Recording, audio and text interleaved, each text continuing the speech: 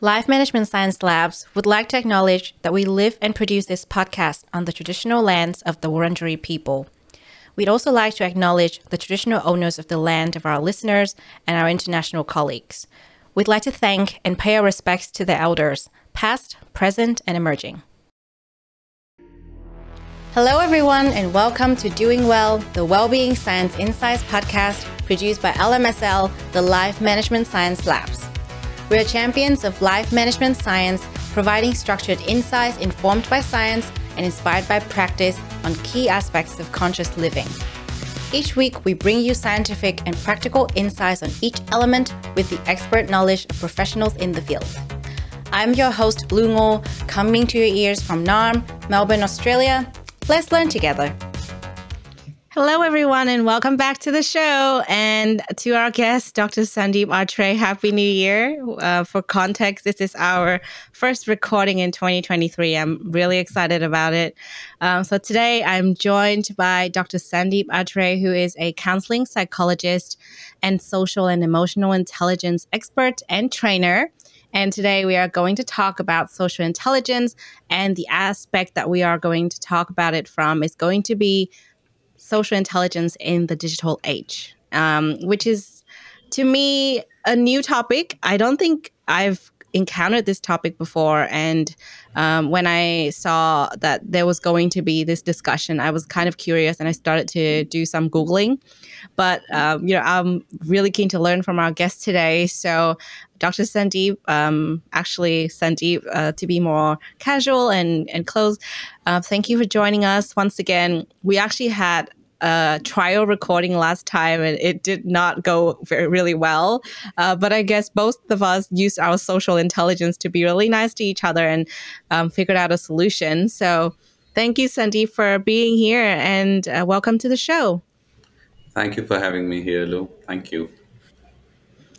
So we would love to hear from our guests at the beginning. I'm always keen to hear from people from their perspective. And I guess this is kind of related to our topic. And I'm going to talk a little bit about it because I find that whenever we introduce ourselves to new people nowadays in this digital age, it's kind of weird when you're kind of like, should I just look you up on social media or your website, or should I actually hear from you? Or, I feel like I've already known you if I've seen your social profile.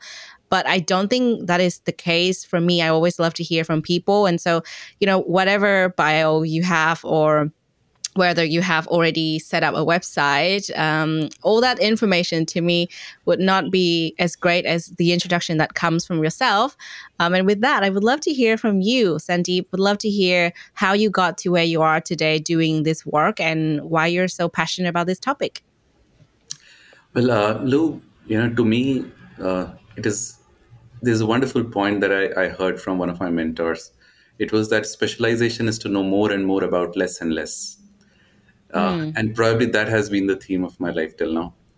As an entrepreneur, as a trainer, I started off with a little broader spectrum to work with, and over the years, I zeroed down upon the domain of emotional and social intelligence. And I've done a bachelor's in science, master's in business administration, PhD in management, master's in psychology. So all these degrees, they kind of led me towards the domain of my love, and that is emotional and social intelligence. In fact, it so Mm-hmm. happened that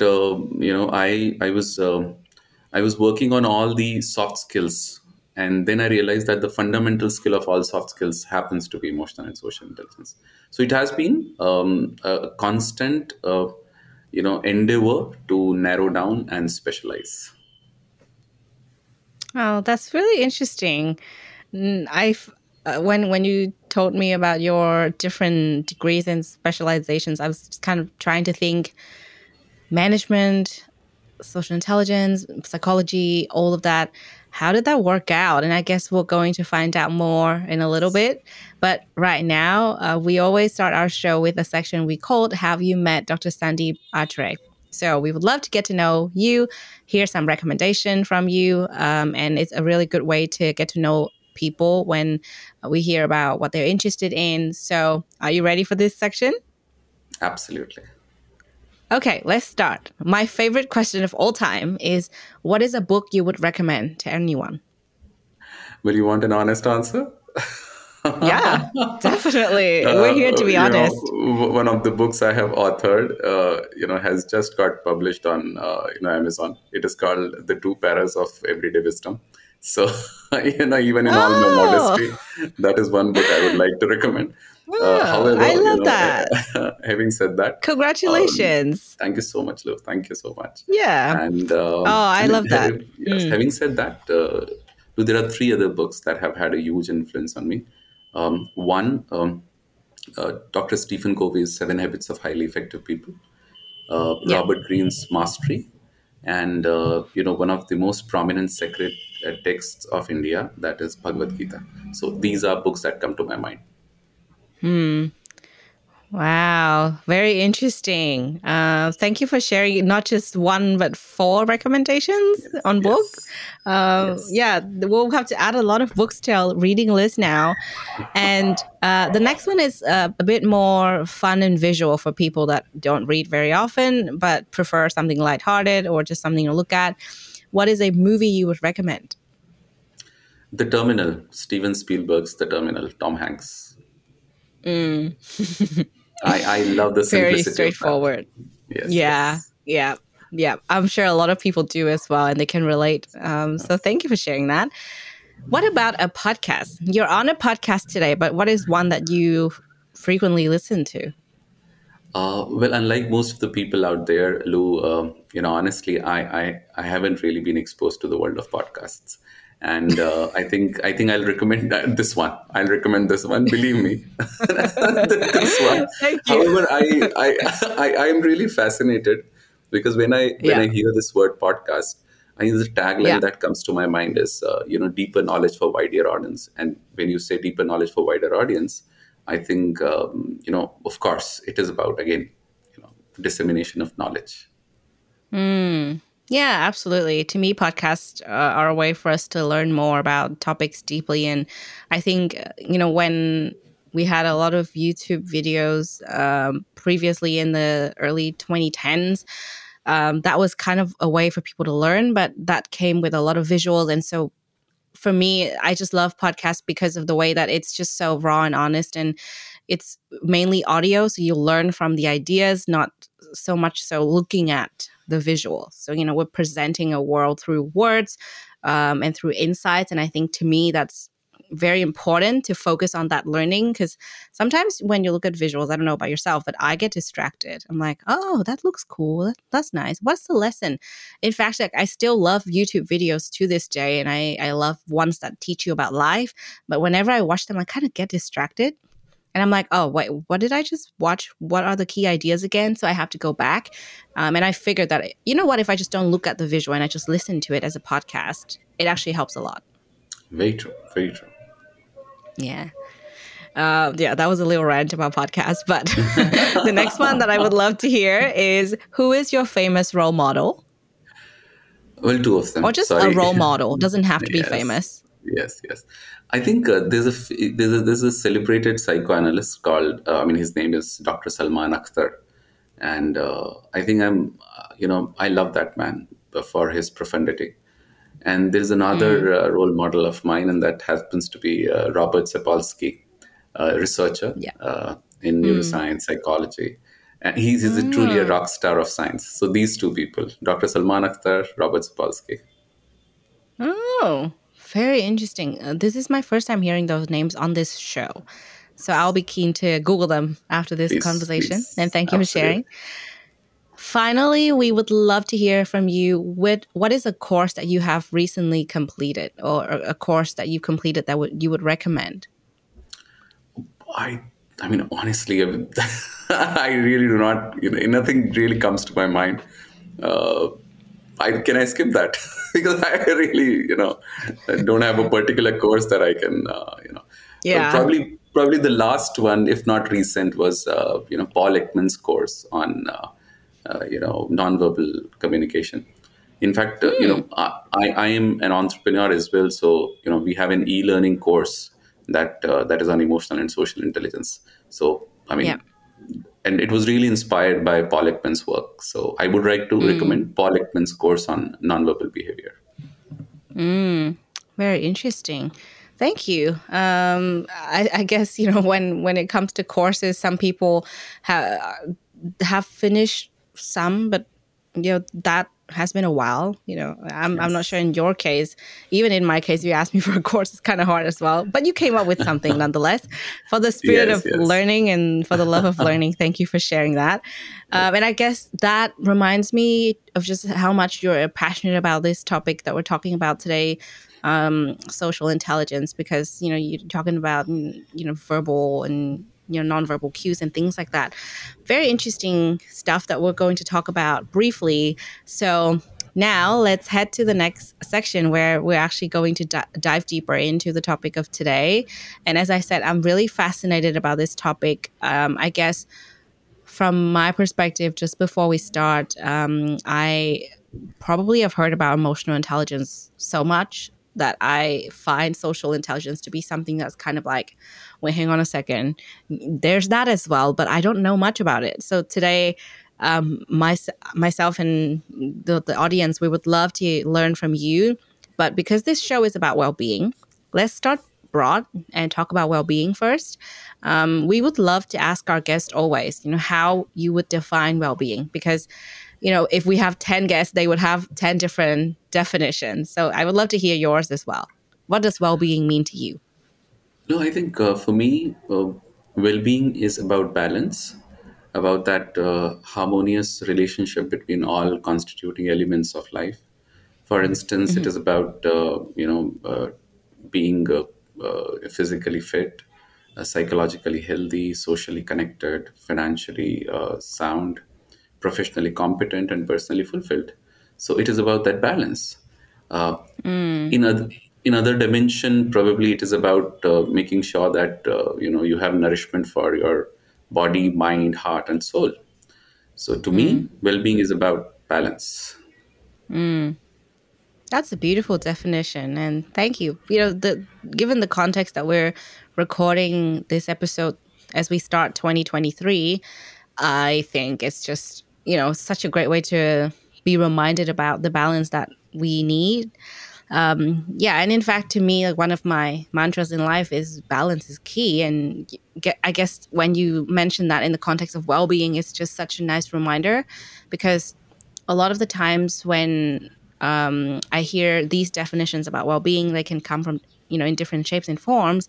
And the word balance, I've heard quite a bit, even if it's not the key definition. A lot of the guests have mentioned balance in how we carry ourselves, how we do things, and even in how we take care of others for our own well-being. So that's quite interesting. I guess the most fascinating thing is when it comes to balance, each person has a very different way of looking at it. And I wonder to you if you've noticed any misconceptions when it comes to well being that might have to do with your very own definition. Because, we're all learning here, even if we're in our 20s, 30s, 40s, even in our 80s, 90s, 100s. I'm sure people are still learning about well being, and there might be misconceptions. So, Sandeep, what do you think some misconceptions would be when it comes to well-being? Well, Lou, I think the biggest misconception about well-being is that people confuse it with happiness. And well-being and happiness, they are two different concepts. Because I often say this in my workshops or in my sessions, or even to my own clients, that being happy every day is a very unhealthy desire. In fact, Mm, most of the people pick wrong means if their end is happiness. So, well-being is mm, not about happiness. For instance, it is about living all the emotions on your emotional palette. So it is as much about experiencing and feeling anger or fear or sadness as it is about happiness and satisfaction. And as long as severity is not huge, severity is not very high, I think negative emotions have an amazing role to play in balancing us. Just Mm. imagine there are so many people who pick addiction just because they want to be happy every day. I mean, if it's okay to be sad someday, it's okay to be a little Mm-hmm. angry. It's okay to fear things. I mean, of course, Yeah. none of it beyond a certain extent. But if you're not living it all, then it is not well-being. Because at the end of the day, if you want to be only happy, it is about it's like eating dessert all the time. So why would you do that? You would like to have Yeah. sweet and sour and salty and chili everything. Yeah. So Mm. that's one misconception I've really seen people catching on to these days. I don't know why Mm. happiness has become probably almost an addiction. So happiness is the new addiction. Mm. Yeah. That's very interesting. I find that particularly interesting because I also host another show called Sarah Boost, the Happiness Science Insights podcast, beside this show about well being. And what I told my colleague last year, at the end of the year in 2022, was, I've learned so much about both happiness and well being, and I'm just so lost right now. The more I learn, the more I feel like there's so much more to learn and there's so much more to unpack. Because you're so right. We often confuse happiness with well being and vice versa.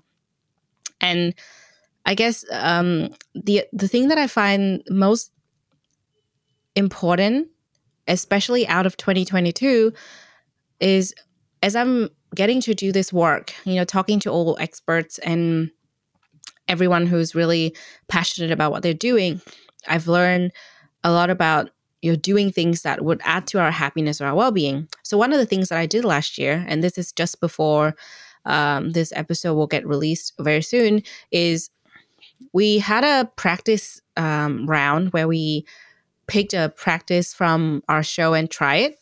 So for this, actually for this very show, I chose checking in with my emotions daily. And you're right. We cannot just have positive emotions all the time. Negative emotions are actually signposts, and that's what I learned the most from that series. And to our audience, if you don't know about this series, I think it was pretty fun for me doing it, and it's pretty fun to watch as well. Hopefully, so yeah, if you don't know about it, please feel free to check it out. But yeah, I tried doing the activity, the practice of checking in with my emotions every day, and actually on days when I had feelings where they were kind of emotions where they're kind of a little bit more on the negative side, I learned so much about myself because I can sort of pinpoint, oh, this situation taught me that I deal better with this, or I tend to focus on so and so.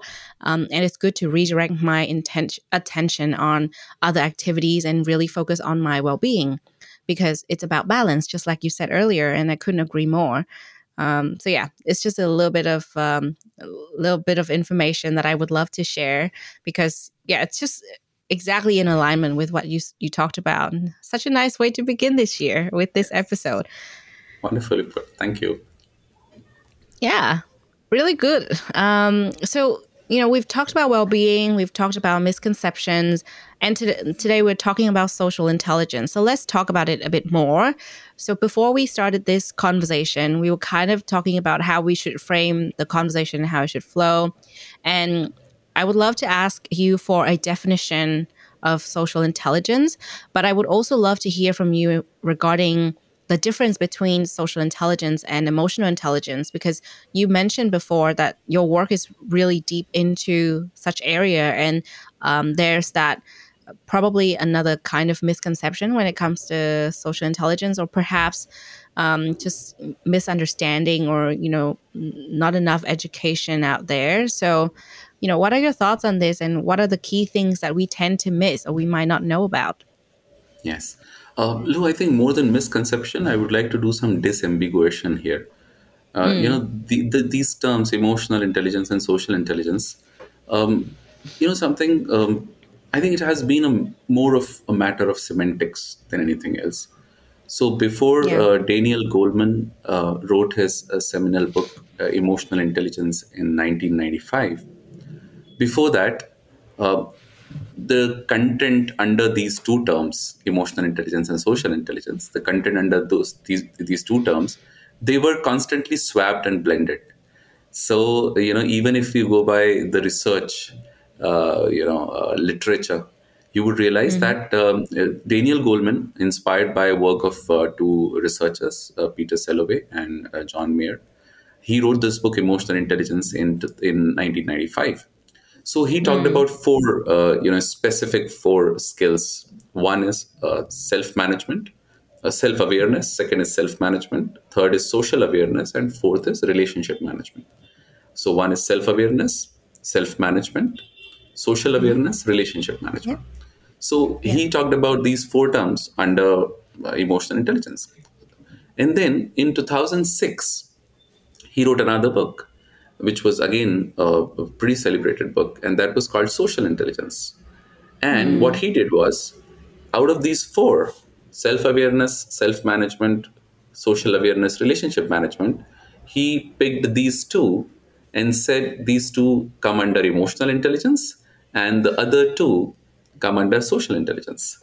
So, self awareness and self Yep. management, it is Yep. emotional intelligence, and social awareness and relationship management, it is social intelligence. And that's when this whole joint term of emotional and social intelligence, caught up with everyone's mind. So, coming back to the definition of social intelligence, Lou, social intelligence is very clearly social awareness plus relationship management. But that is definition which was propounded by Daniel Goleman. Now, when it Yeah. comes to my definition of social intelligence, because you said your definition, there is a Yeah. model through which I and our organization, Socialigence, which is into e-learning space of developing social and emotional intelligence, we Yeah. train people through a model which has three A's. So three Yeah. A's are awareness, attunement, and adaptability. Awareness, attunement, adaptability. Yeah. Awareness is understanding of what is going on inside oneself. Attunement is understanding what is going on inside the other person. And adaptability is choosing the most apt response on the basis of awareness and attunement. So, Yeah. if you talk about social intelligence is more towards how well can I right now, make a, an estimate of what Lou is going through, what is Yeah. going on in her mind. So, right now, your face, your gestures, your posture, your backdrop, what you have come here for. You give me signs. You give me signs that Sandeep, I think you're speaking a little, too much. You give me signs that you are speaking, a little too little. You are giving Yeah. me signs Yeah. that you are apologetic that probably you have said a little too much, or probably So these You are said I signs. spoke too much. So Yeah. that's how it is. So at the end of the day, I think social intelligence is about ability to attune with the other person and adapt. Yeah. So that's what is social Turn it. intelligence. Very interesting. Yeah. I'm just at a loss for words because I'm processing all of that information. But I guess for a lot of us, it starts to make sense, especially because we get taught so much about emotional intelligence, but not enough about social intelligence. Yes. Yeah. I'll just add an example to it to probably Yeah, clarify please. further. Uh, there are couples who talk to me about their problems, and they would Yeah. typically tell me that we are, no more in love because we don't even look into each other's eyes. And I often have to tell them that you were not looking into each other's eyes because you were in love. You were in love because you were looking into each other's eyes. That's Mm. how it is. But people are just not Yeah. looking at each other. People are just not looking at each Mm. other. Look, I mean, we are not Yeah. looking. I mean, people are looking at screens. Yeah. Go to any family and you would realize that social intelligence requires looking at each other, because when we Yeah. look at each other, then the mirror neuron system in our brain, which is the root of empathy, that set gets activated. Yeah. Wow. That's very interesting. Well, I mean, when you started to unpack social intelligence versus emotional intelligence, I my brain started firing off in all directions, and I started to think about how we manage ourselves versus how we manage ourselves in the context of managing our other relationships and all the activities that we are now currently doing on the digital space. And this morning I woke up to my screen time as well. And I'm not going to say how much time it was, but it was appalling. It was not great at all. So I think from what you just said, it's quite crucial for us to understand how we're going to carry ourselves with the knowledge of emotional intelligence versus social intelligence, and especially social intelligence correctly, because in this digital age, which is the context of where we're basing our conversation on, a lot of the interactions, a lot of the relationships management, which is one of the areas that you mentioned earlier, is now done sometimes completely virtual. Absolutely. If you don't get to meet certain people, for example, we would have long distance relationships with our family, long distance relationships with our friends.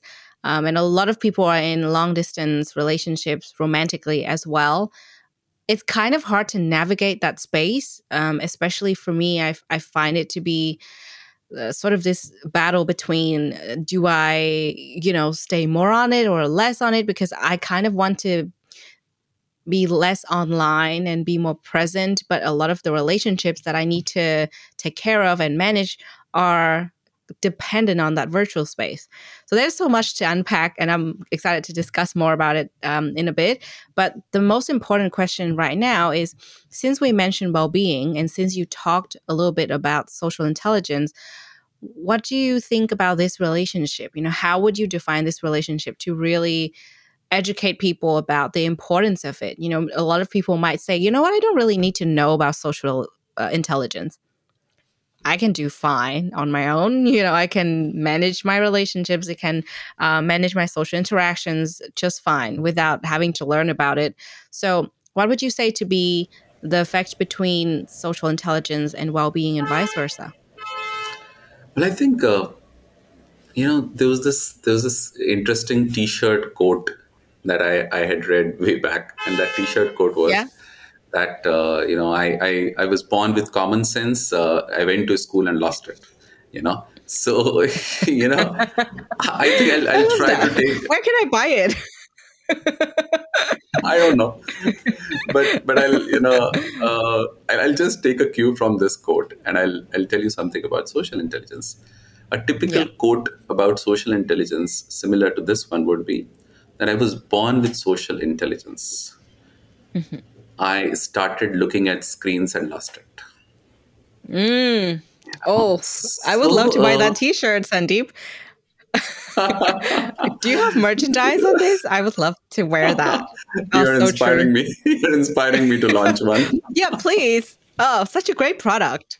So Great idea.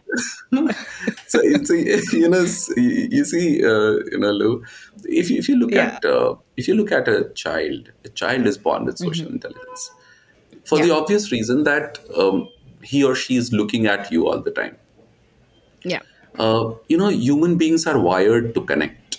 I mean, we are Hmm. not called social animals for nothing. Yeah. In fact, when you talk about the relationship between social intelligence and well-being, the first point that comes into my mind is that most of us are now, again, this is not my line. I'm borrowing it from someone I still don't know who said it first. But, Yeah. we are going through illness, a lot of illnesses in life, a lot of Yeah. illness.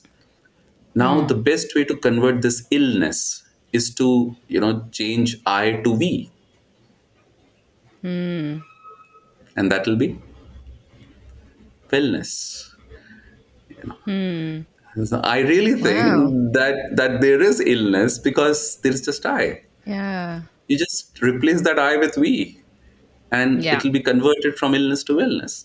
So most of us Mm. these days are, devoid of deep relationships. Yeah. We are really missing that connection, which almost all the generations before us had, some by choice, some by compulsion, for the obvious Mm. reason that if you look at human race, evolutionarily for us it was important to connect with each other all the time, because in the savannas of Africa, probably some thousand years ago, in savannas of Africa, you would typically see that we were not the cook, we were the food. So the only way we could survive was, since we were not the fastest or the strongest, we had to be smartest. And the smartness in our case came because we started working in groups. Mm. So, have you ever wondered why have facial expressions emerged in humans, Lou, and why haven't they emerged as Mm. much in other animals? The reason is pretty simple. Yeah. Suppose I am right now with Lou, and both of us are hunting in the savannas of Africa, 1 lakh years ago, and Jerry is also around. We cannot see Jerry, so Yeah. just Yeah. imagine 1 lakh years ago, you and me, we are hunting together, and Yeah. how, I mean, the language hasn't really evolved. So how do I Mm. understand that there is something coming behind me? The only way I Yeah. can understand that something is behind me is by looking at your face. Mm. So when I look at your face and there is a sign of fear, then for the first time I realize that there is something to fear, there is something to be scared of, and I turn back.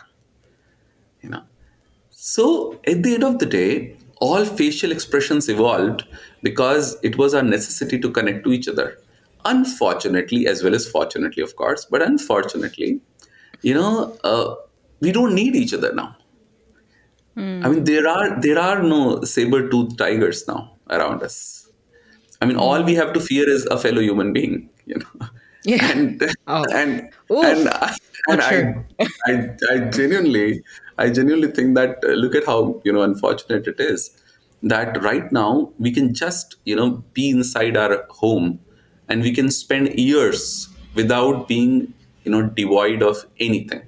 We can Mm. call somebody, we can talk to somebody, we can be in relationship, we can work from home. We can ask the, Yeah. the pizza boy to come and deliver pizza.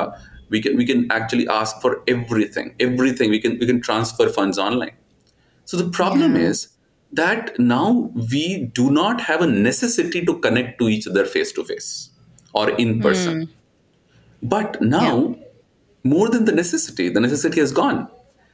But now, in order to have well being, we'll have to replace that I with we. Yeah. So you will see somebody who is living at her or his house all the time. He Mm-hmm. won't have any problems, but he won't have well being either. You know. Yeah. In fact, I I often tell understand. this. I often tell this in many sessions that uh, the solution of the pain incurred from a relationship is not in loneliness. It is again in a relationship. Mm-hmm. So you cannot choose loneliness in the name of aloneness. Mm. So that's where I think social intelligence comes into play.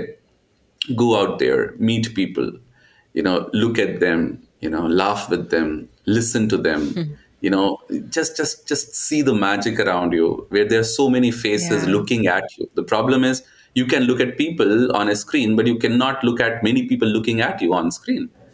And at the end of the day, Yeah. Oh, wow. and at the end of the day, Oof. that child who was born, Lou, that child was Yeah. looking at everyone. I mean, when I drive to my workplace, and there is a bus going just ahead of me. I mean, there are these little kids. They're actually waving this, and they're waving at me. I mean, they're not even Mm. connected to me, but suddenly I smile and they smile, and then they smile and I Yeah. smile more. And believe me, there is no other web series that can give you that kind of a happiness. So Yeah. that's where two of them come together. Mm. Wow. Yeah. I had chills. I'm still processing that information, but I do have chills. I think it's kind of scary in a way. It's good to understand, but it's scary in the sense that we just lack that so much nowadays. That interaction, that you just mentioned, to replace the I in illness. I guess from my own observation, it's been ch- really challenging and kind of tough to have that we. Especially, this is my struggle nowadays. Like, to be very honest, my struggle nowadays is I come from a country and a home where it's all tight knitted. We're always together. We're always doing things together. We always look at each other, sharing time together. And then I relocated to another city and another country, another social group where it's, individualism is really high.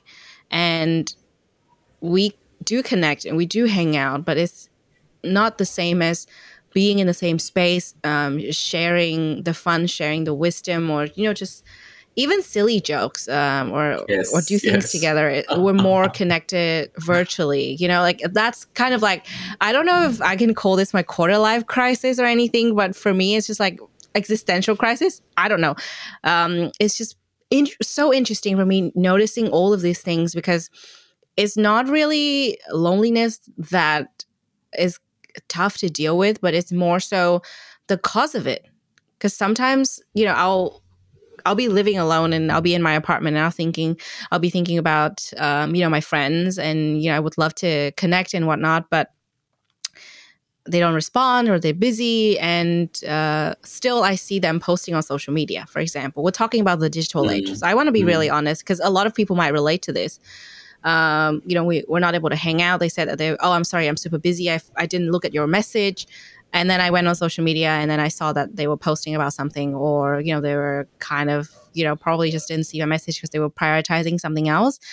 And to me, there was a little bit of sadness there. And as I said to you earlier, I've been checking into my emotions.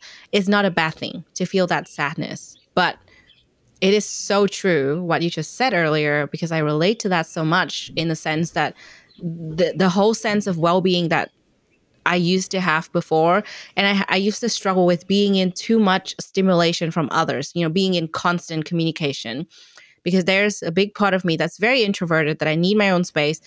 But now that I have my own space, I'm in my own space, I struggle with not having enough of that interaction, of being with people, and everything, or at least 90% of the things that we do together as friends groups are now virtual.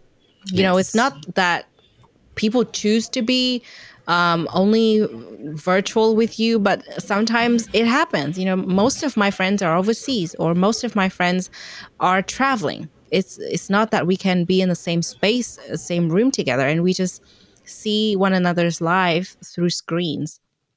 So yeah, it's kind of like this observation that I have when it comes to well-being, that, and I struggle with this as well, which is why, I'm working on this show, learning from all the guests, because I struggle with it daily.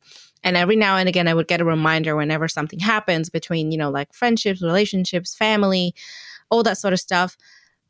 I kind of wonder, how to cope with it, how to deal with it head on, and how to manage my life in a way that would allow me to have that sense of balance and well-being. And like you said, it's got to be a we, but how, right? It's kind of challenging, which is why we're talking about social intelligence in the context of the digital age today.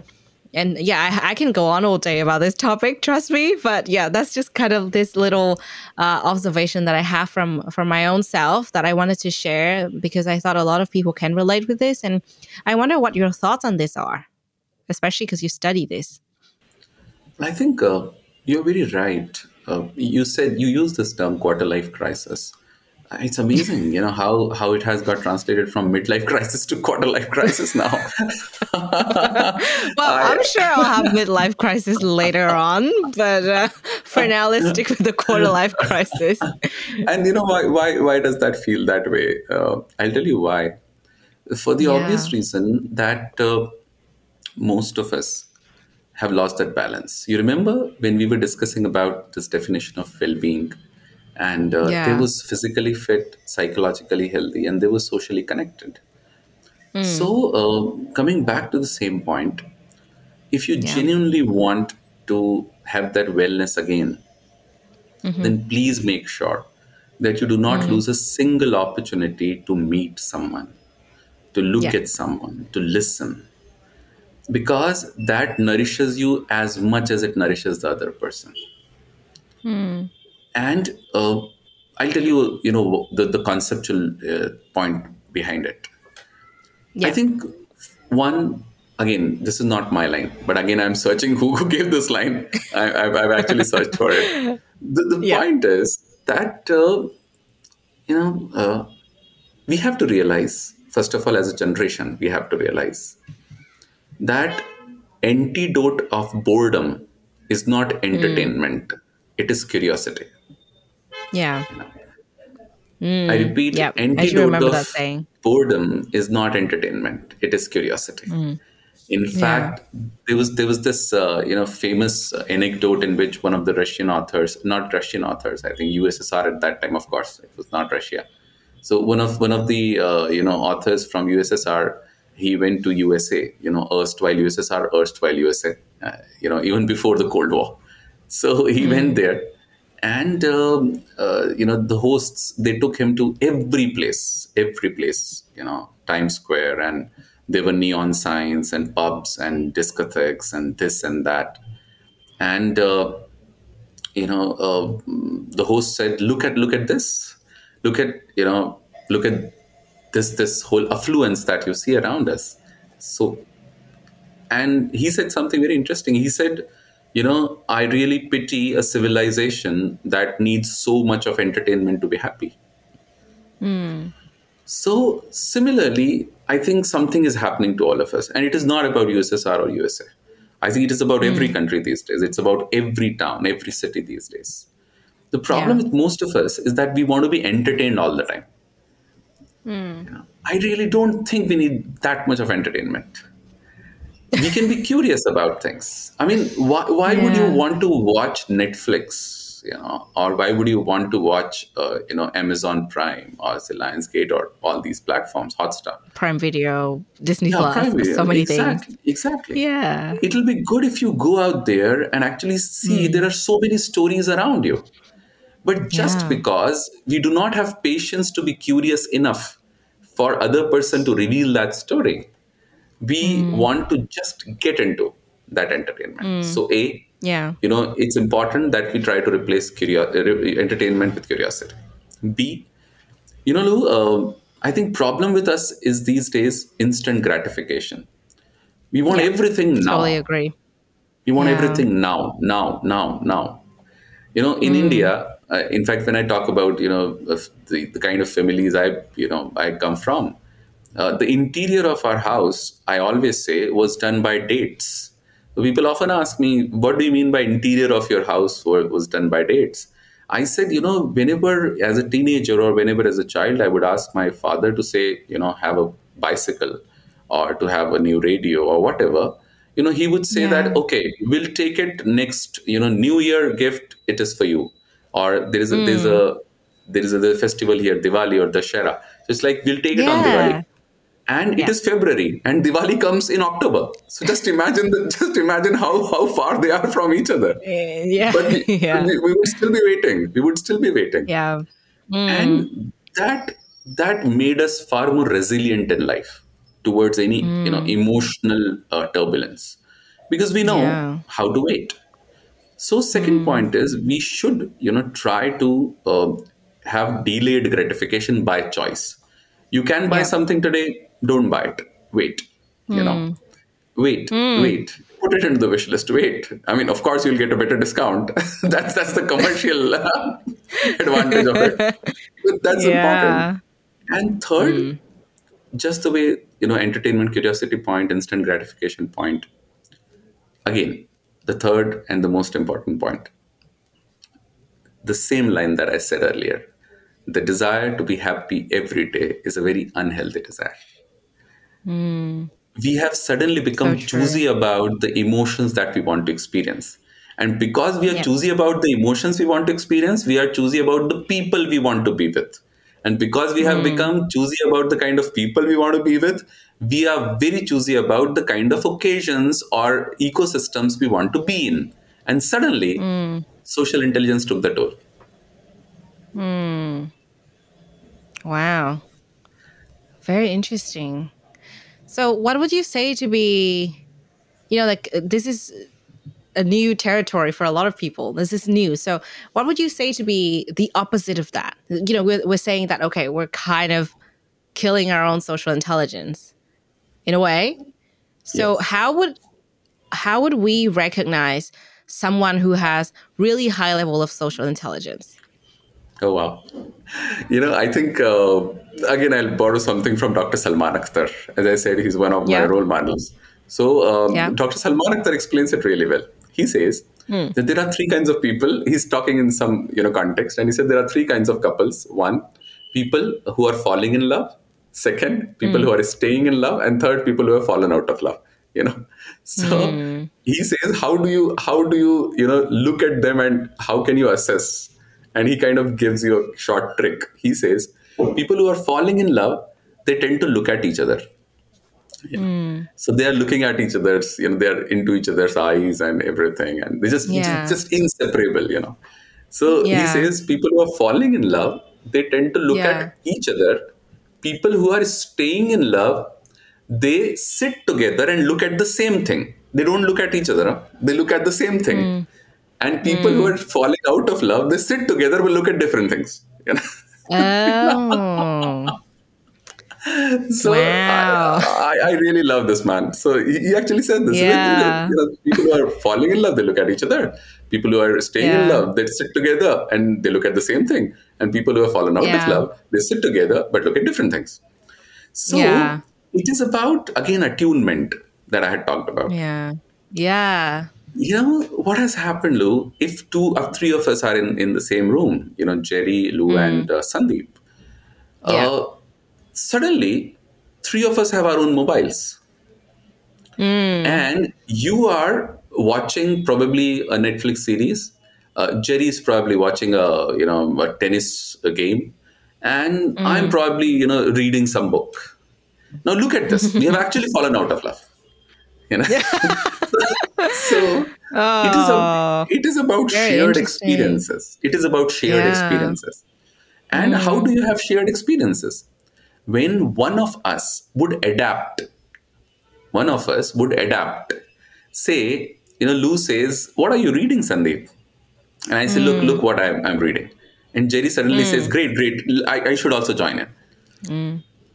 Or probably Jerry looks at us and says, "Lou, Sandeep, why don't you come and see this point? It is an amazing point. I mean, the rally was Yeah. fantastic." The Yeah. moment three of us come together, you would realize that there is social intelligence at work, because now we suddenly get attuned. And believe me, the best part is that most of us don't realize, but it is about a very important psychological construct called bids. I would repeat this word, bids.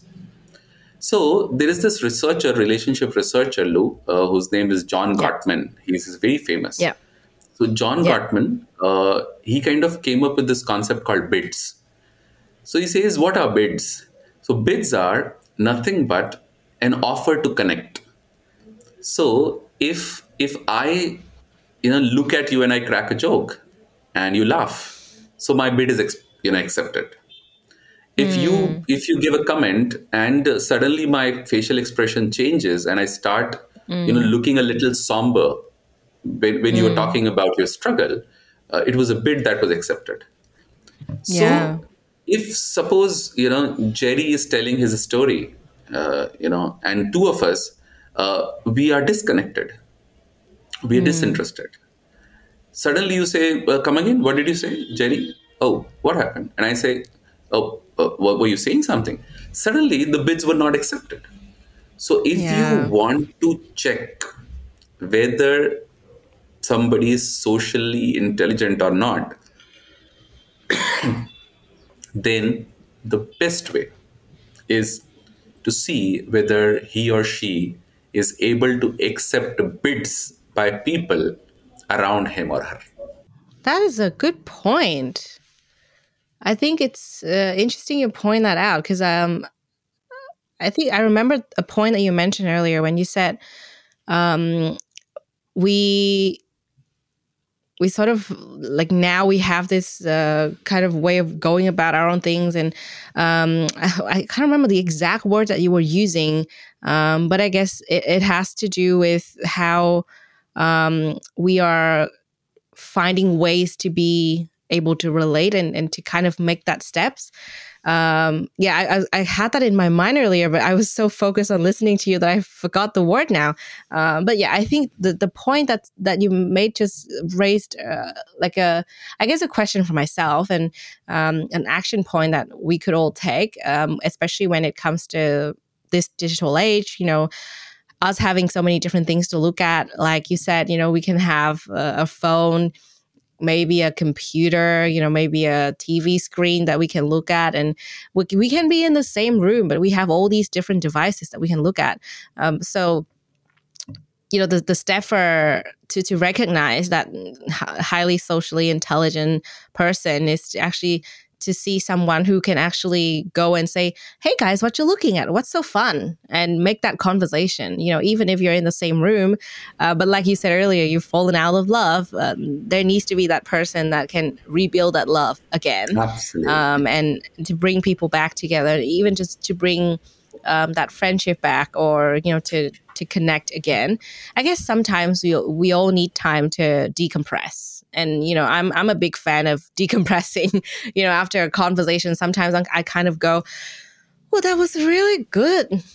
Now let's just chill. Like even with my friends as well, sometimes we sit in silence together and we have our own books, not Oh, wow. necessarily our own phones. But yeah, we like, I have a really great friend, one of my best friends, in Melbourne. We find this spot that's really good. There's a place in Melbourne Central where you can just sit together. It's kind of like a co-working space, open space. And weekends come and we'll just say, okay, should we go for a walk or should we just go and read somewhere? It depends on the weather. So what we normally do is we'll just take our respective books and we'll go to that place and we'll sit down and we'll read. Sometimes we'll buy something to snack on, and sometimes we would make conversations out of what we're reading, or we just stop for a little bit and make conversations while we're taking breaks from reading. So it's our way of trying to balance having that space to decompress ourselves and having that social interaction, and kind of keeping up that relationship. Even if we're together but we're not talking, it doesn't Yes. mean that we don't interact. It doesn't mean that we're not connected or we don't have that friendship love. So I think, Yes. to me, that's just kind of like a nice way for me to observe how social intelligence has played out in my own life without actually knowing the skill. So now that you've mentioned it, it's kind of like the proactiveness that we need to have in taking that a step further. If you've Yes. already subconsciously done that before, it might be good now to actually proactively do it in a social group. Yes. Yes. So, and Break the in ice. fact, Actually, I remember now. The word is curiosity. You mentioned yes, that. it Now was. it's It come was. back to me. Yeah, use curiosity. But Lou, when you said this, and when you were sharing this whole memory of yours, and I could actually Yeah. feel that memory that you were talking about Melbourne.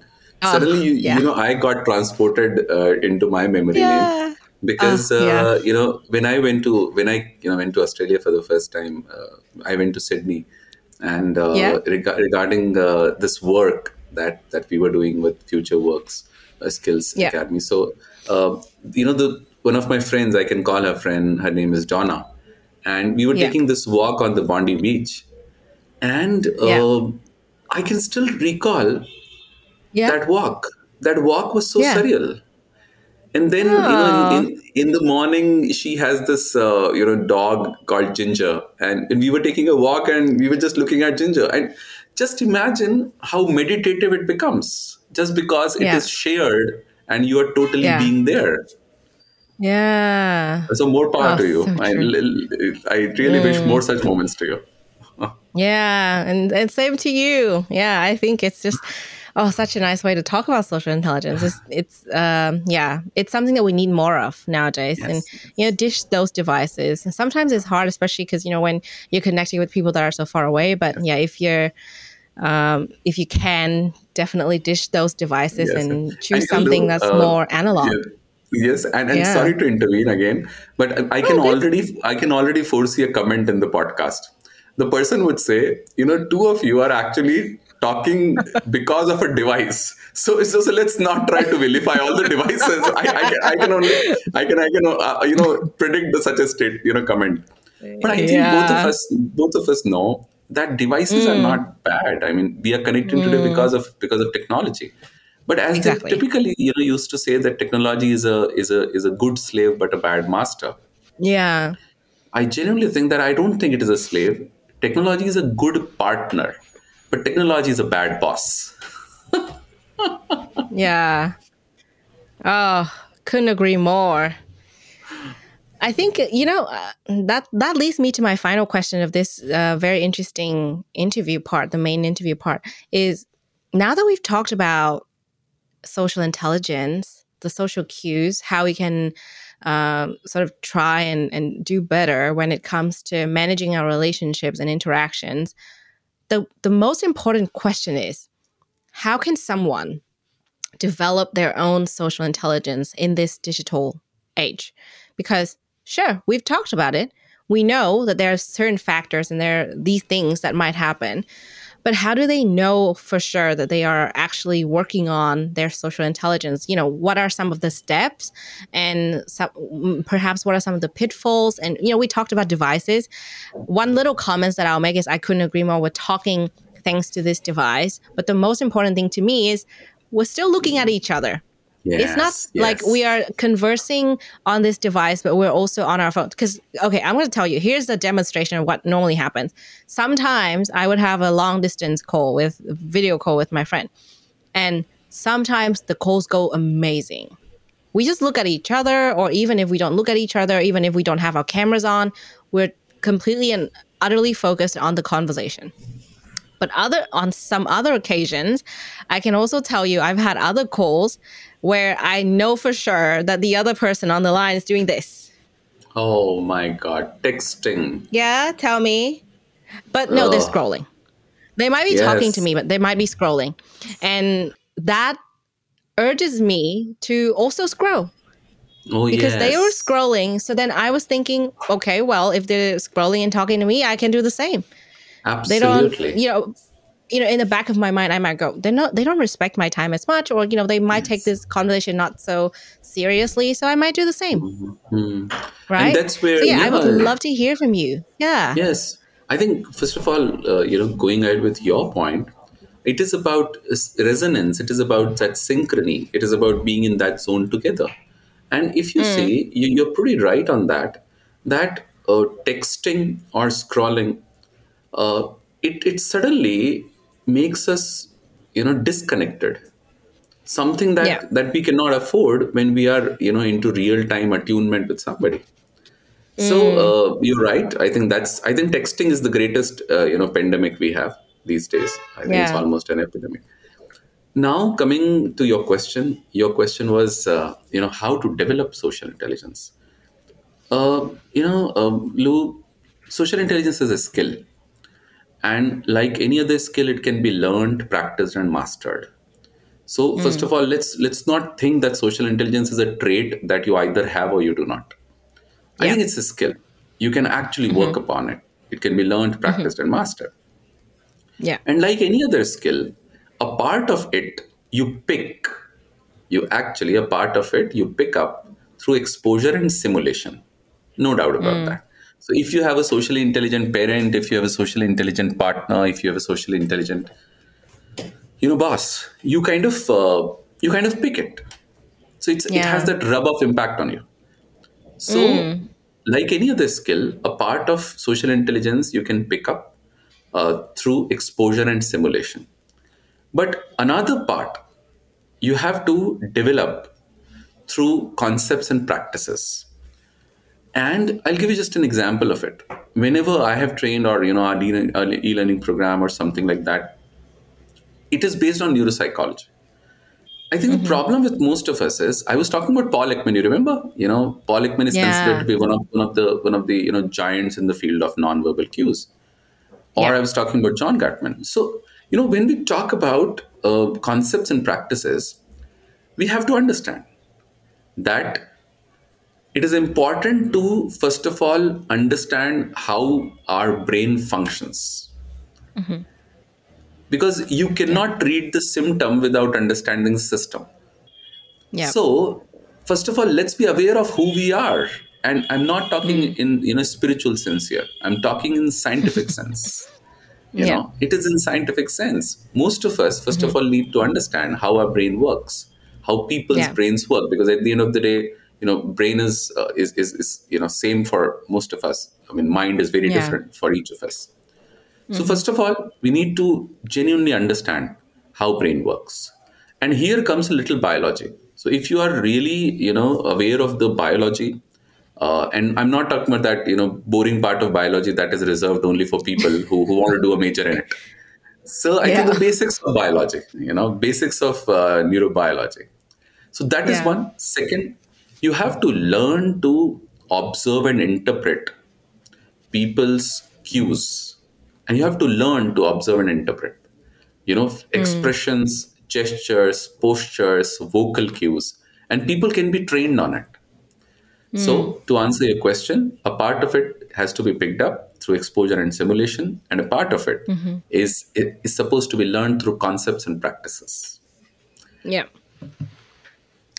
Very interesting. I wonder why schools don't teach this. Oh yes, I think. Still.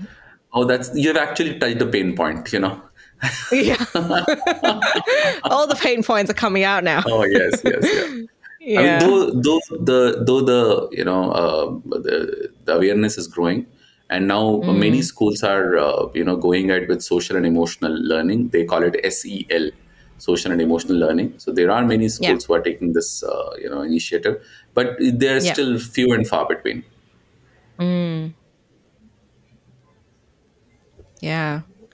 I wish there were more schools that Yes, would teach this to children because, we talked about how we could develop the skills and you already mentioned that there's a lot to be done basically. And yeah, again, I might have gotten the exact word. They'll come back to me, but I guess exposure as well, in my opinion, is it's very important. It's it's also about what you get exposed to on top of what you are going to do yourself, especially for young children. And we can yes. talk about this later because I think this is one of the questions from the audience that's very interesting to me. Um, However, I do think that if anyone is tuning into this podcast episode, it is a great chance for them to start educating themselves on it. It's probably not something that they were taught before. I was definitely not taught about this before when I was going to school, but now that I know about it, I'm definitely going to make an effort to learn more about it. And in this digital age as well, like you mentioned earlier, there's that attunement that we need to find. And I guess in my case, I need to also find a way to find that attunement when it comes to my social interaction. And social intelligence will then starts to get honed because if you don't get practice is kind of moot, it's not relevant.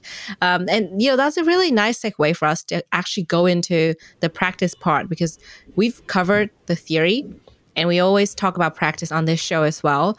So now I would love to dive a bit deeper with you into a practice and we can dissect a bit more about social intelligence if anything new emerges.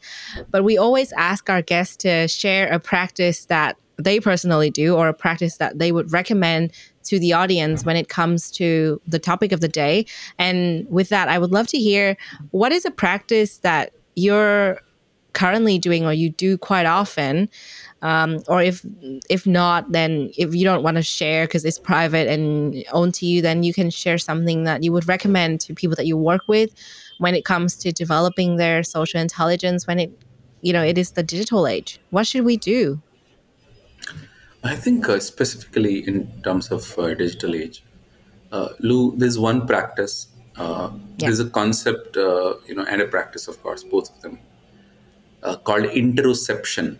So, Hmm. INTERO, interoception. C. Interoception. Yep. So, interoception is actually a neuropsychological term, and interoception is being aware of the signals of your autonomic nervous system.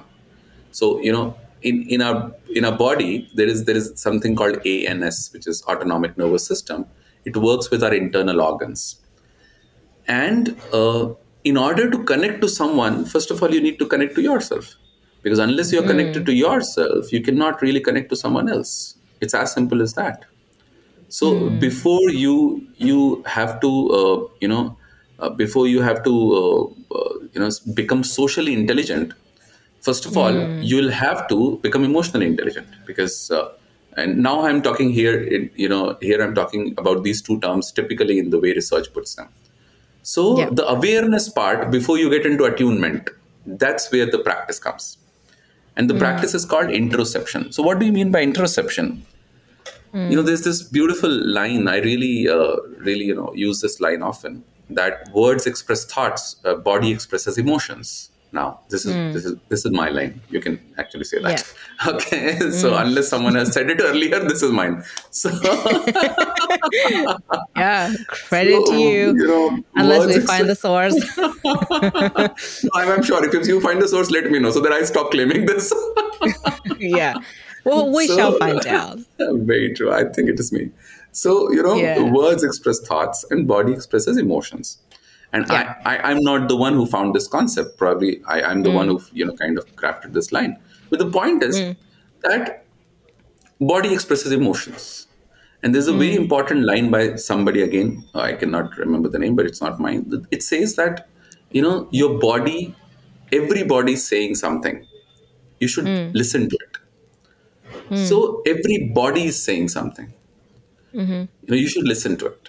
And our body gives Yeah. us signals all the time. What do we mean by that? Our autonomic nervous system gives us signals. For instance, you see at some time you start sweating and under your arms. There are times when you suddenly feel that your heartbeat is changing. You feel that you have a dry throat. You feel that you have a dry mouth. You suddenly feel that you are using your eyelashes a little too much, or you have started breathing heavily, Yeah. or your breathing is shallow, or suddenly you see that you are becoming cold, or Yeah. suddenly you see that you feel a kind of something in the gut. You suddenly feel that there is this a vacuum, there's this hollow. What is this? All these are signals that your body are giving to you. Your perspiration, respiration, your salivation, everything is actually a signal that your body is giving to you. Yeah. And being aware of these signals is called interoception. So there is a term called introspection. I think all of us have heard this. But Yeah. introspection is about being aware of your thoughts. But interoception is about being aware of not your thoughts, but your emotions. Yeah. And the language of emotions is your body language and your internal autonomic nervous system signals. So, Yeah. one practice that I follow is, Lou, that I keep staying tuned into myself. I keep asking myself, how am I feeling about it?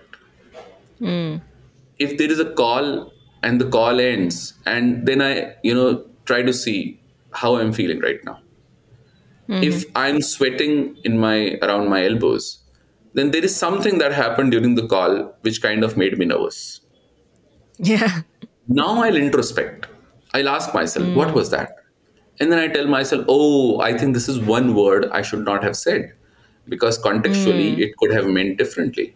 Now, I do not know it Yeah. consciously, but subconsciously, I mean, in fact, unconsciously is probably a better word, but again, unconsciously used in different terms these days. So subconsciously, I kind of understand. In fact, there's a term pre-consciously. So there are a lot of things that are just floating around, just beneath our consciousness. So the moment that sweating around my elbow makes me think, I get to a point which next time I wouldn't do. And I think that's a very very good practice to in middle of a discussion or after a discussion you should practice interoception, and it'll give you a lot of inputs about you, and will help you become Mm. more social intelligent. Mm. Very interesting. And how often do you suggest people to do this if they take on this practice for the first time? Well, I think every hour. Mm. Oh, That's a you big don't. commitment. Nobody has to wake up, and do it during the Of sleep. course. During the sleep Yeah, mode. of course.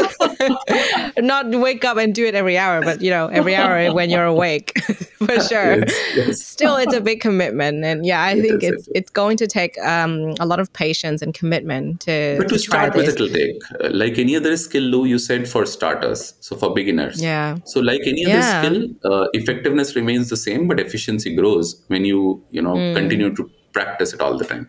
So after that, you don't have yeah. to do it; it'll come naturally to you. Yeah, absolutely.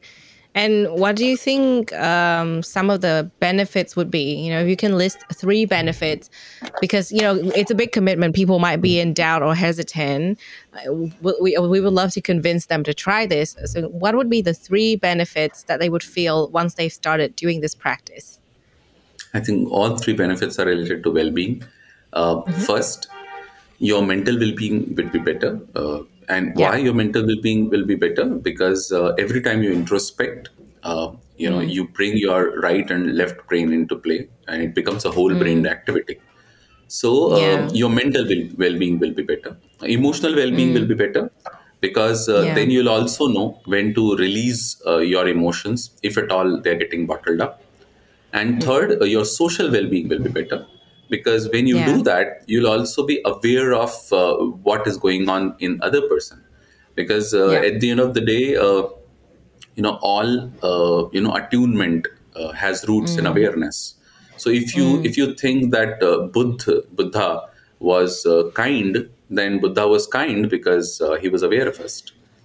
Wow. Yeah. You already covered all grounds, not just benefits in general, but benefits for our well being when we start doing this practice.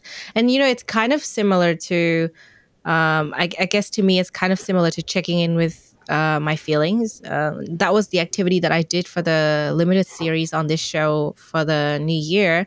But this practice takes it a bit further, and another step further. Not just doing it daily, but doing it as frequently as you possibly can. And in your case, you're saying every hour. Very important. I think if we were to capture the progress of how we're, managing ourselves, managing our own emotions, and managing our relationship due to that, this would be a really good place to start because for people that are really emotional like myself, I'm going to admit very emotional, it's really Same good here. to keep track of the progress and how things flow, and yeah, in turn it's going to have a really positive impact on our well-being because we find that balance, just like you said earlier. Well-being is about balance. To find that balance again would be really important. But I guess for a lot of people, this might be really challenging. Um, to me, I can already foresee they might say that this is a bit hard because I don't know how to be honest with myself. For example, that could be one challenge. So, what do you think to be some of the other challenges that people might encounter that they should look out for? Well, I think first of all, the one big challenge is that most of us we try to intellectualize whenever we practice something like this. So I don't think we need to intellectualize it. Yeah. I think we are talking about physiological signals, Lou.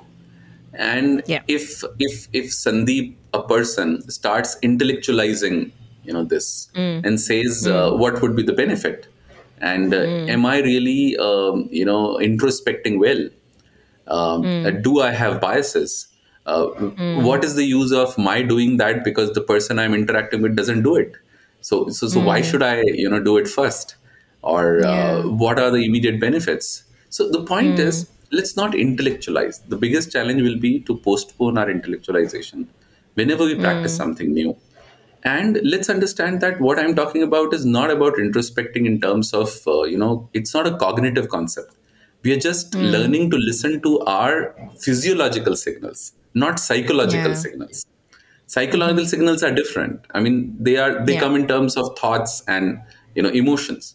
But physiological signals come in form of perspiration, change in respiration, change in digestion. I mean, it's like you need to understand that it is about making sure that you are only interocepting and not introspecting to begin with. Mm. So that is one challenge that people will have to kind of put um, uh, you know their intellectualization on hold. Second Mm. challenge, I genuinely think that a lot of people lose interest. Mm. Again, True. it boils down to boredom. I mean, it is boring to listen to your heartbeat. I mean, people will- pe- people would like to listen to a song which has the word Yeah. heartbeat coming 20 times, but they would not like to Yeah. listen to their own heartbeat for 20 times. Or maybe listen to somebody else's heartbeat to be more fun. Yeah. So the problem is, because people wouldn't want to be mindful because their mind is Yeah. already full. So when your mind is already Mm. full, how can you be mindful? So Yeah. it's important for people to be able to bear boredom. I Yeah. genuinely think that boredom is the practice for focus. Boredom is a Yeah. prelude to focus, and most of the people Mm-hmm. who cannot focus, the problem is not that Mm. they cannot focus. The problem is that they cannot bear boredom. So when you learn to Mm. bear boredom, that downtime has an upside, Yeah. and it's Yeah. important to be able to bear that boredom. Boredom.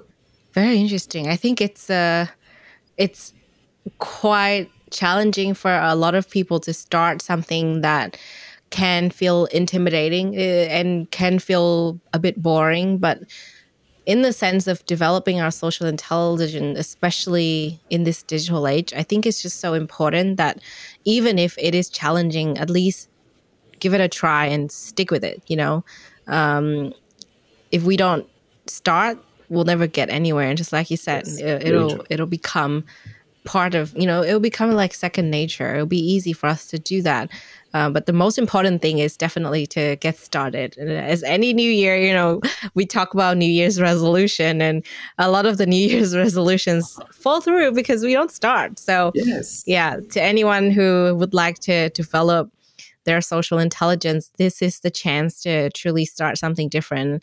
And interoception is such a new term. I was kind of taking note of it because I was like, oh, wow, okay, new term, alert, gotta learn more about this. So if it is boring, if it is intimidating, the end goal here is to, I guess in a way, the word I would use is to nurture ourselves and to manage ourselves better, manage our interactions better, so that our well being can be overall improved because we don't go through life alone.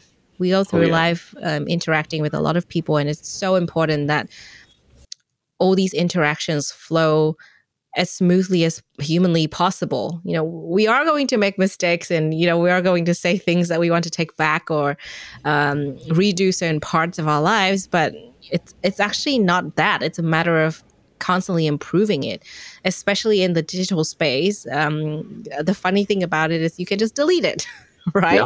Yeah. But there are things that you text that you cannot ever take back. So, Yes. if that ever happens, a conversation might help massively. So yeah, in my head right now, there's just like this train that's kind of going everywhere, stopping everywhere at the same time. Mhm. But yeah, it's quite important for me personally to keep this in mind and really think about how I want to embed it into my daily practice. So thank you for sharing about it. Thank you so much, Lou. Yeah. Finally, we would love to do to get you to answer some of the questions from our audience. I found two very interesting questions, and I would love to hear from you. So the first question that is related to the topic of today is: how can parents and relatives help children to develop social intelligence in the digital age? So, when we talked about those two things, that social intelligence, like any other skill, a part of it, you pick up through exposure and simulation.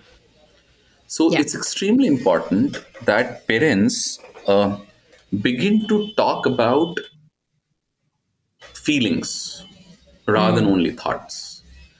I think a Mm. big problem these days is that parents are not talking about feelings with their kids. So, Mm. let me give you a very simple exercise. All those parents who are probably listening to this one, or would be parents, um, ask your kid, how do you feel about it, rather than what do you think Mm. about it. Mm. The problem is most of us ask, what do you think about it? We do not ask, how do you feel about it? Mm-hmm. And when somebody says, well, I don't feel anything, Mm-hmm. then I think it's a red flag.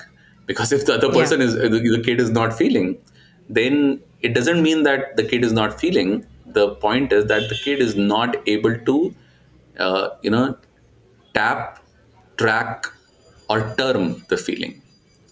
Mm-hmm. And if a kid is not able to tap, track, or term a feeling, then that kid cannot be as socially intelligent as Mm-hmm. he or she should be in order to be more fulfilled. Yeah.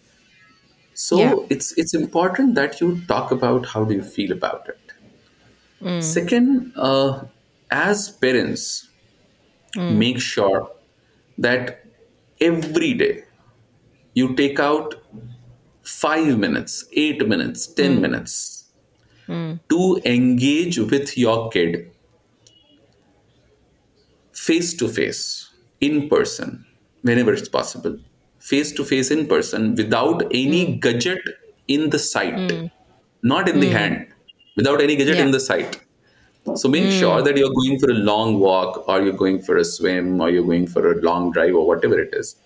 Yeah. And just do not have a mobile phone, a laptop, or a tablet, even in sight. Because Mm.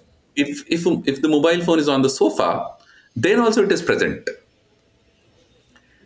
And if you have a mobile phone to ignore, then also it is Mm. taking a precious space in the conversation. Because Yeah. what you are ignoring is actually occupying place in your mind. So you shouldn't Mm. have something to ignore. Just make sure Yeah. that you obliterate it. So please make sure Mm-hmm. that you engage with your kid. And I'm not Yeah. talking about engaging with the kid for half an hour or 15 minutes, 5 minutes. Mm. Because, many parents often ask me, Lou, what is the definition of quality time? These days, a lot of people say you should spend quality time, quality time. What is the difference between quality time and quantity of time? The point is pretty simple. Mm. Quality of time is equal to duration into intensity. Mm. So if you cannot, increase the duration, Mm. then increase the intensity. Mm-hmm. So you cannot spend half an hour because we have a very busy life these days. All of us, even kids too. So do not try to increase duration beyond a limit because that can actually, hurt the balance. But Yeah. do not live with that guilt of not spending half an hour. 5 minutes of, increased intensity of being together helps. That's all it Mm. takes. So these two things. Mm-hmm. Yeah. Those are really great advices and just really clear steps for parents and relatives to take on and try and have these conversations. I can tell you straight away, I struggle when I interact with my nephew because Oh, he's he interacts better when there's a screen around, and yeah. he really likes our cat, but he is also like his family is not keen on him interacting with the cat because of allergy Mm, or whatnot. So I kind of struggle because like there's not really an allergy there, to be honest, but yeah, it's just a fear of animals when they don't know them. I think it's great for kids to interact with animals so they're not so yes. focused on their screens. They can have toys, they can have conversations, and they can have interaction with pets as well because pets are fascinating. But yeah, what I have found is like whenever it comes to like a tough conversation with the kid, it's just like a tough conversation for the kid. Like, no, you cannot have this, or no, you have to do this now. Sometimes his parents just give up and give him a screen, and I'm just like, oh, I really don't want to Oh, do that. seriously. So, like I think I relate with this question so much because, like how can I interact with my nieces and nephews better, given that now they're so interested in all the screens that the adults are using. Well, I can tell Yes. you straight away. I'm gonna put my I'm gonna put my phone and my other screens away when I'm interacting with them and find other ways to be creative. Now that you've mentioned things we can try and have conversations. How do you feel about Yes. this? I think that's pretty cool. Things we can totally do within our power. Yes. Yeah. So the second question from the audience that I think also is related to the topic and everyone would probably benefit from would be, I don't think we've mentioned this, is how do people high on social intelligence tend to use social media sites in a ways that are systematically different than others who are lower in social intelligence? This is an interesting question. Yeah, I wonder how you feel about this one. Well, very true. I think that people with high social intelligence, they would use all social media sites. Undoubtedly, they would, but they would use all social media sites not randomly during the day. Yeah. They'll designate time for that. They'll, for instance, Mm, I'll just give an example of how I do it. I yeah. typically would spend 10 to 15 minutes in first half, and around 10 to 15 minutes in second half, because my work requires a certain amount of spreading of ideas and connecting with people. So that's how Yeah. probably your team came to know about me. So Yeah. the point is, it is important. It is important to disseminate ideas. It's important to Mm, talk about your work or about the area of your work. It's about mm, contributing to your work area. yeah. So the point is, they would not use it randomly. So I Yeah. wouldn't really use a LinkedIn or probably a Facebook or an Instagram during the day anytime, just like that. I'll Hmm. have a very clear pattern that for 10, 15 minutes I am, surfing, I am on LinkedIn, and probably 10 Yeah. minutes in the second half I am on, LinkedIn. I'll Mm, answer the messages, or I'll probably ask questions, or I'll post something, I'll comment something. But after that, I'm yeah. gone. I'm just gone. I wouldn't be doing it randomly, for the obvious Yeah. reason that then it will become a habit. And Mm, I love that. distraction, yeah, and ability to get distracted comes Mm, naturally to us, all of us, because yeah. brain is a machine. A machine is a wrong word, Hmm. it's of course an organ, but brain is an organ. But it In just a to way, it just to is. create a yeah just to create a kind of metaphor. So brain as Hypothetically, I an mean, yeah, organ, metaphorically. yeah. Yeah. So brain as an organ, distraction comes naturally to us, because our ability to get distracted and take a lot of sensory inputs from our environment Mm, was an mm, important tendency for survival in our yeah. evolutionarily stages. So the point Mm, is that distraction comes naturally to us. So the hmm. monster of distraction is right here. If I will keep randomly checking during the day any Yeah. social media sites, then I'm feeding the Mm, monster. And the problem is, the more hmm. you feed, the bigger that monster becomes. Yeah. So Totally. I think you should designate time, 10 Mm, minutes. I'll be there. mm, And just yeah. imagine, I am not that much into gadget. That's why we had to cancel our first recording. You Yeah. remember? We had to reschedule because it didn't really work out. We don't know much about Exactly. technology, So, both of us. so Yeah. I genuinely think that first of all, Yeah. they should use it not at all Yeah. randomly during the day. Yeah. Yeah. Second, That's whenever really they are wise. on yes, and whenever they are on social media, they Mm, should not confuse interchange of ideas or exchange of mm, ideas with discussions. I think social media mm, channels are not the right places for discussions, mm, because whenever you are discussing, and whenever you are discussing an important point, you require mm, not only the verbal part, but also non-verbal part of that interaction to be there. yeah. So it's very difficult to read smileys. It's very difficult to guess the tone, the pitch.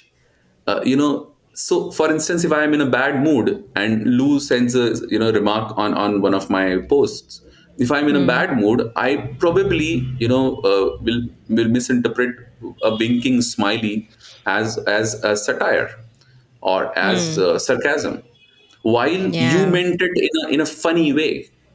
So the Mm, problem is that social media is not the right place for discussions. yeah. So I think people who are socially intelligent will take care of these 2 points. Mm, yeah. 100%. Those are really important points. And thank you for sharing that. Such a nice way to wrap up all these questions about social intelligence. And I'm sure there'll be more questions, even, after this conversation, even after someone's listened to it. Let's keep this in our mind. And, even we can revisit this, to expand on the ideas further, because I feel like there's so much more to learn.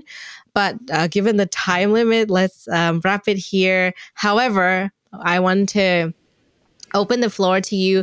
And the final section of our show is called Open Mic. Would love to hear an idea, or hear about something that you're really passionate about, that you would love to share with others. It doesn't have to be about social intelligence. I'm sure you're passionate about so many things, given how many books are behind you. I'm sure you read a lot and are, passionate about multiple things. So what would be something today that you haven't got the chance to mention and you would love to share with everyone?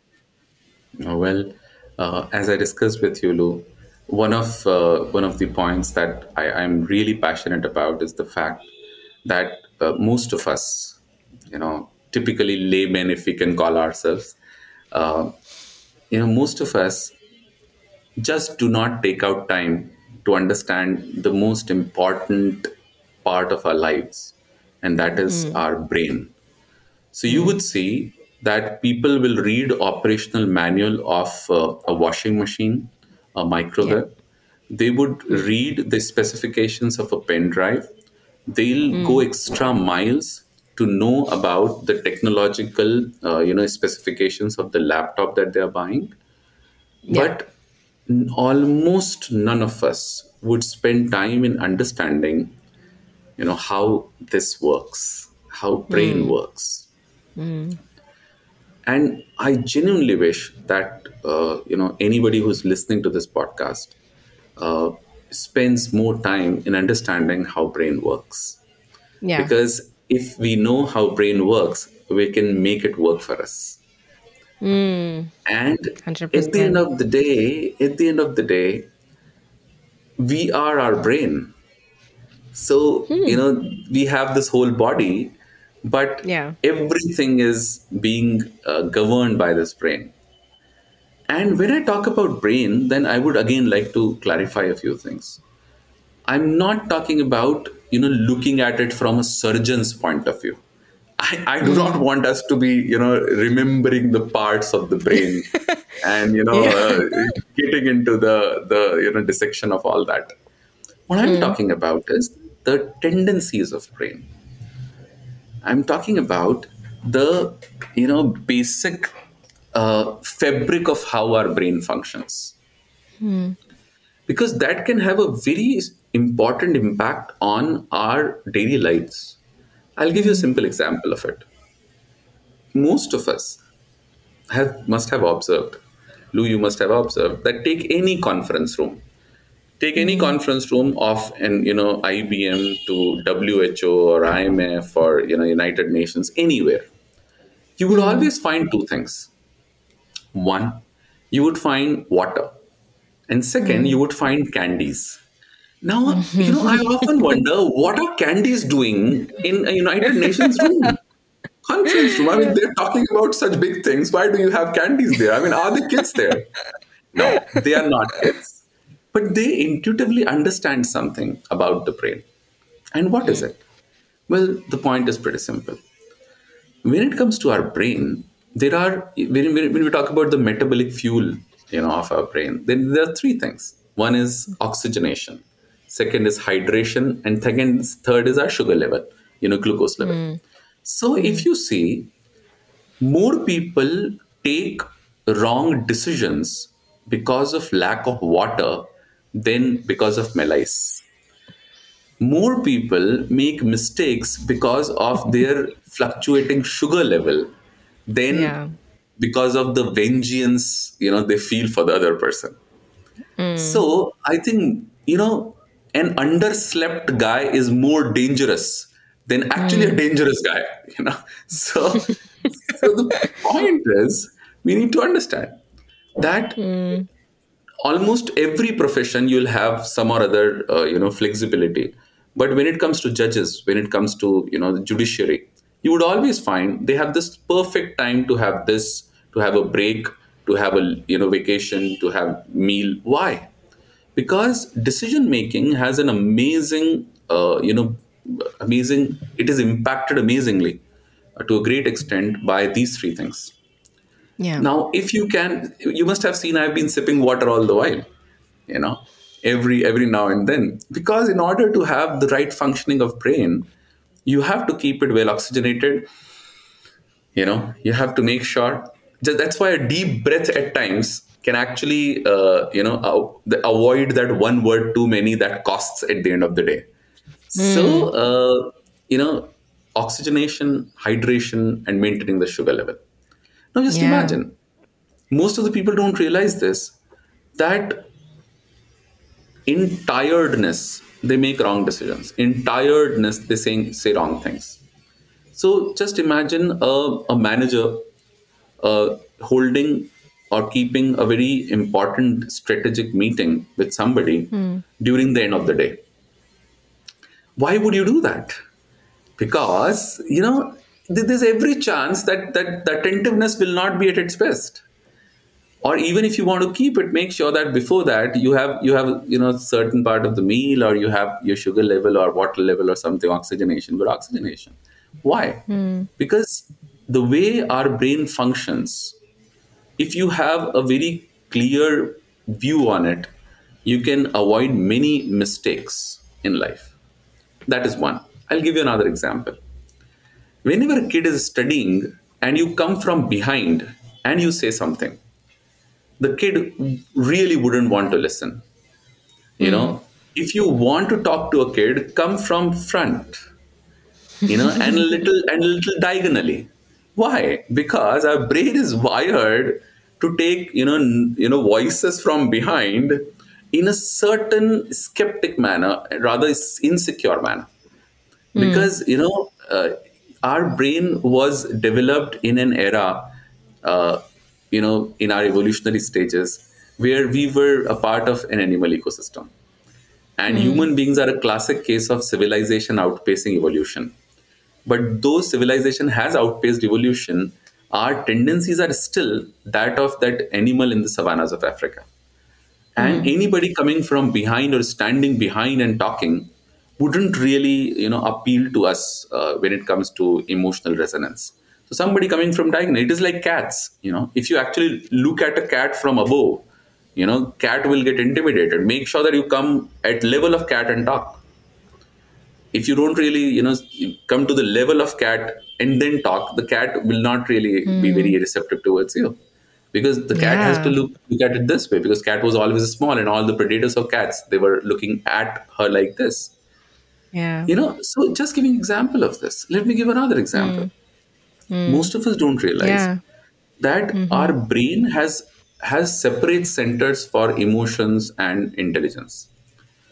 So if you see, the brain was formed in the time in the form of layers, because in evolution we were reptiles, then we were mammals, then we were primates, four great apes and everything, and then Homo sapiens sapiens. So there are three layers, and this is Paul MacLean's model of triune brain. So survival, then emotions, and then a higher order functions, intelligence. None of us actually goes into the depth of it and tries to find how these survival centers, emotional centers, and intelligence centers, how do they function. We always feel that there is a bottom up impulse and there is a top down control exercising in our brain. We feel like doing something, but there is something stopping us. We feel like doing something, there is something stopping us.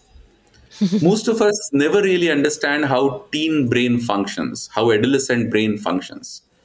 Most of the parents do not want to understand that in an adolescent brain, the melatonin secretion is different. We sleep because melatonin secretes, and we wake up because our cortisol, the stress hormone, gets into it kicks. So just imagine, if somebody is sleeping around 10:30, 11 o'clock in the night, there is a melatonin natural evolutionary scientific bus inside us of sleep, taking us to sleep. So it comes at around 11 o'clock in teen brain, or in our brain. And then sometimes there's a difference between an adolescent brain and an adult brain. but it comes, say, around 11 o'clock, there's a bus of melatonin secretion coming to take us to the sleep. We miss it. We are looking at a screen. We are looking at white light. The melatonin system gets disturbed. Now we sleep at 1:30, 2 o'clock. So we have missed the bus of melatonin secretion. In the morning, cortisol secretion bus comes and it takes us to the world. It makes sure that we wake up. And it peaks Yeah. around 8:30. But people are, asleep even till 8:30, 9 o'clock. What is happening? So we are missing the melatonin bus for sleeping. We are, missing the cortisol bus of waking up. Just imagine, most of us, if they would know this, they would structure their lives better. It's So just that true. somehow, Lou, I feel very passionate about this concept. In Yeah. fact, one of my books, Understanding Emotions Logically, was on it. And even our e-learning course talks about brain and behavior. And I'm sure, on your podcast, you talk about, how neuroscience concepts can be applied for psychological well-being. Why does this Yeah. happen? Because at the end of the day, science part of life is extremely important. What we do is, we do not want science. We want just common sense dressed up. And it doesn't work beyond a limit. Because whenever you try to find a temporary solution to a problem, you make the problem permanent. It's better to have a permanent solution. And a lot of Yeah. it comes from science. And I'm not saying spirituality is not science. Spirituality also is a form of science. But at the end of the day, believe me, let's try to understand how brain functions, and you'll have a far more rich life. Thank you. Yeah. Thank you. That's a really beautiful topic that we haven't talked on the show before. And we really thank you for sharing about it. I'm sure I myself have been hooked thanks to that little introduction. And yeah, I'll definitely learn more about it, especially neuroscience. It's fascinating to me, in the past few years. And I'll definitely spend more time on it. I'm sure our listeners who are interested will definitely do the same. And thank you so much for being here today, talking about all things social intelligence. It's such a great topic, and we can go on, probably until tomorrow if we can, because there's just so much more to unpack. Or this can even be its own weekly show. But for today, given the limited time, we've learned as much as we could from you, Sandeep, and I really appreciate your time, especially after the first fail attempt. So we made it happen. And before we let you go, please share with our listener where they can find out more about your work, and hopefully you get reached out by a lot of our audience. Oh, I think first of all, Lou, it was amazing being here. I thoroughly enjoyed, and when it comes to how people can reach me, well, they can reach me through LinkedIn, Facebook, Instagram, anywhere. However, if you want to specifically go and check out, my work site, then it is www.socialigence.net. So social, SOCIALIGENCE .net, NET. You'll actually get to find a lot of stuff about emotional and social intelligence. At the same time, you can actually visit my YouTube channel, which is Dr. Sandeep Atre at Socialigence, again SOCIALIGENC, and you can actually watch videos over there. So that's how you can reach me. And again, thank you Oh, so much, Lou. perfect. I Thank you, genuinely think Sandeep. last time I was a little embarrassed because of my laptop's limited RAM. We could not have a session. But today, Yeah. thank you so much for rescheduling it, and I enjoyed thoroughly. Thank you. Yeah. Yeah, thank you. I mean, last time we learned about the laptop's RAMs and its importance in this recording, and today I sort of learned about our brain's RAM and how important it is for our social intelligence and other functions. So thank you. I thoroughly enjoyed it. I would have loved to go on and on with this conversation. But yeah, given the limit of time, let's close it here, and hopefully we'll have you back some other time.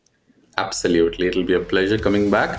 And thank you to the whole team. Thank you, Thais. Thank you, Lou. Thank you for having me here. You've been listening to Doing Well, the Wellbeing Science Insights podcast, produced by the Wellbeing Science Labs, a division of LMSL, the Life Management Science Labs. More episodes are available from 10 life management perspectives and can be found by searching LMSL on Apple Podcast, Google Podcast, Spotify, YouTube, and other podcasting apps available on your devices. If you enjoyed this episode, please rate, share, and subscribe to our channel so that other people can find it and we can continue to provide quality content. More of our work can be found on our website at we.lmsl.net, where you can join our movement. I'm Lu Ngo. Thanks for tuning in.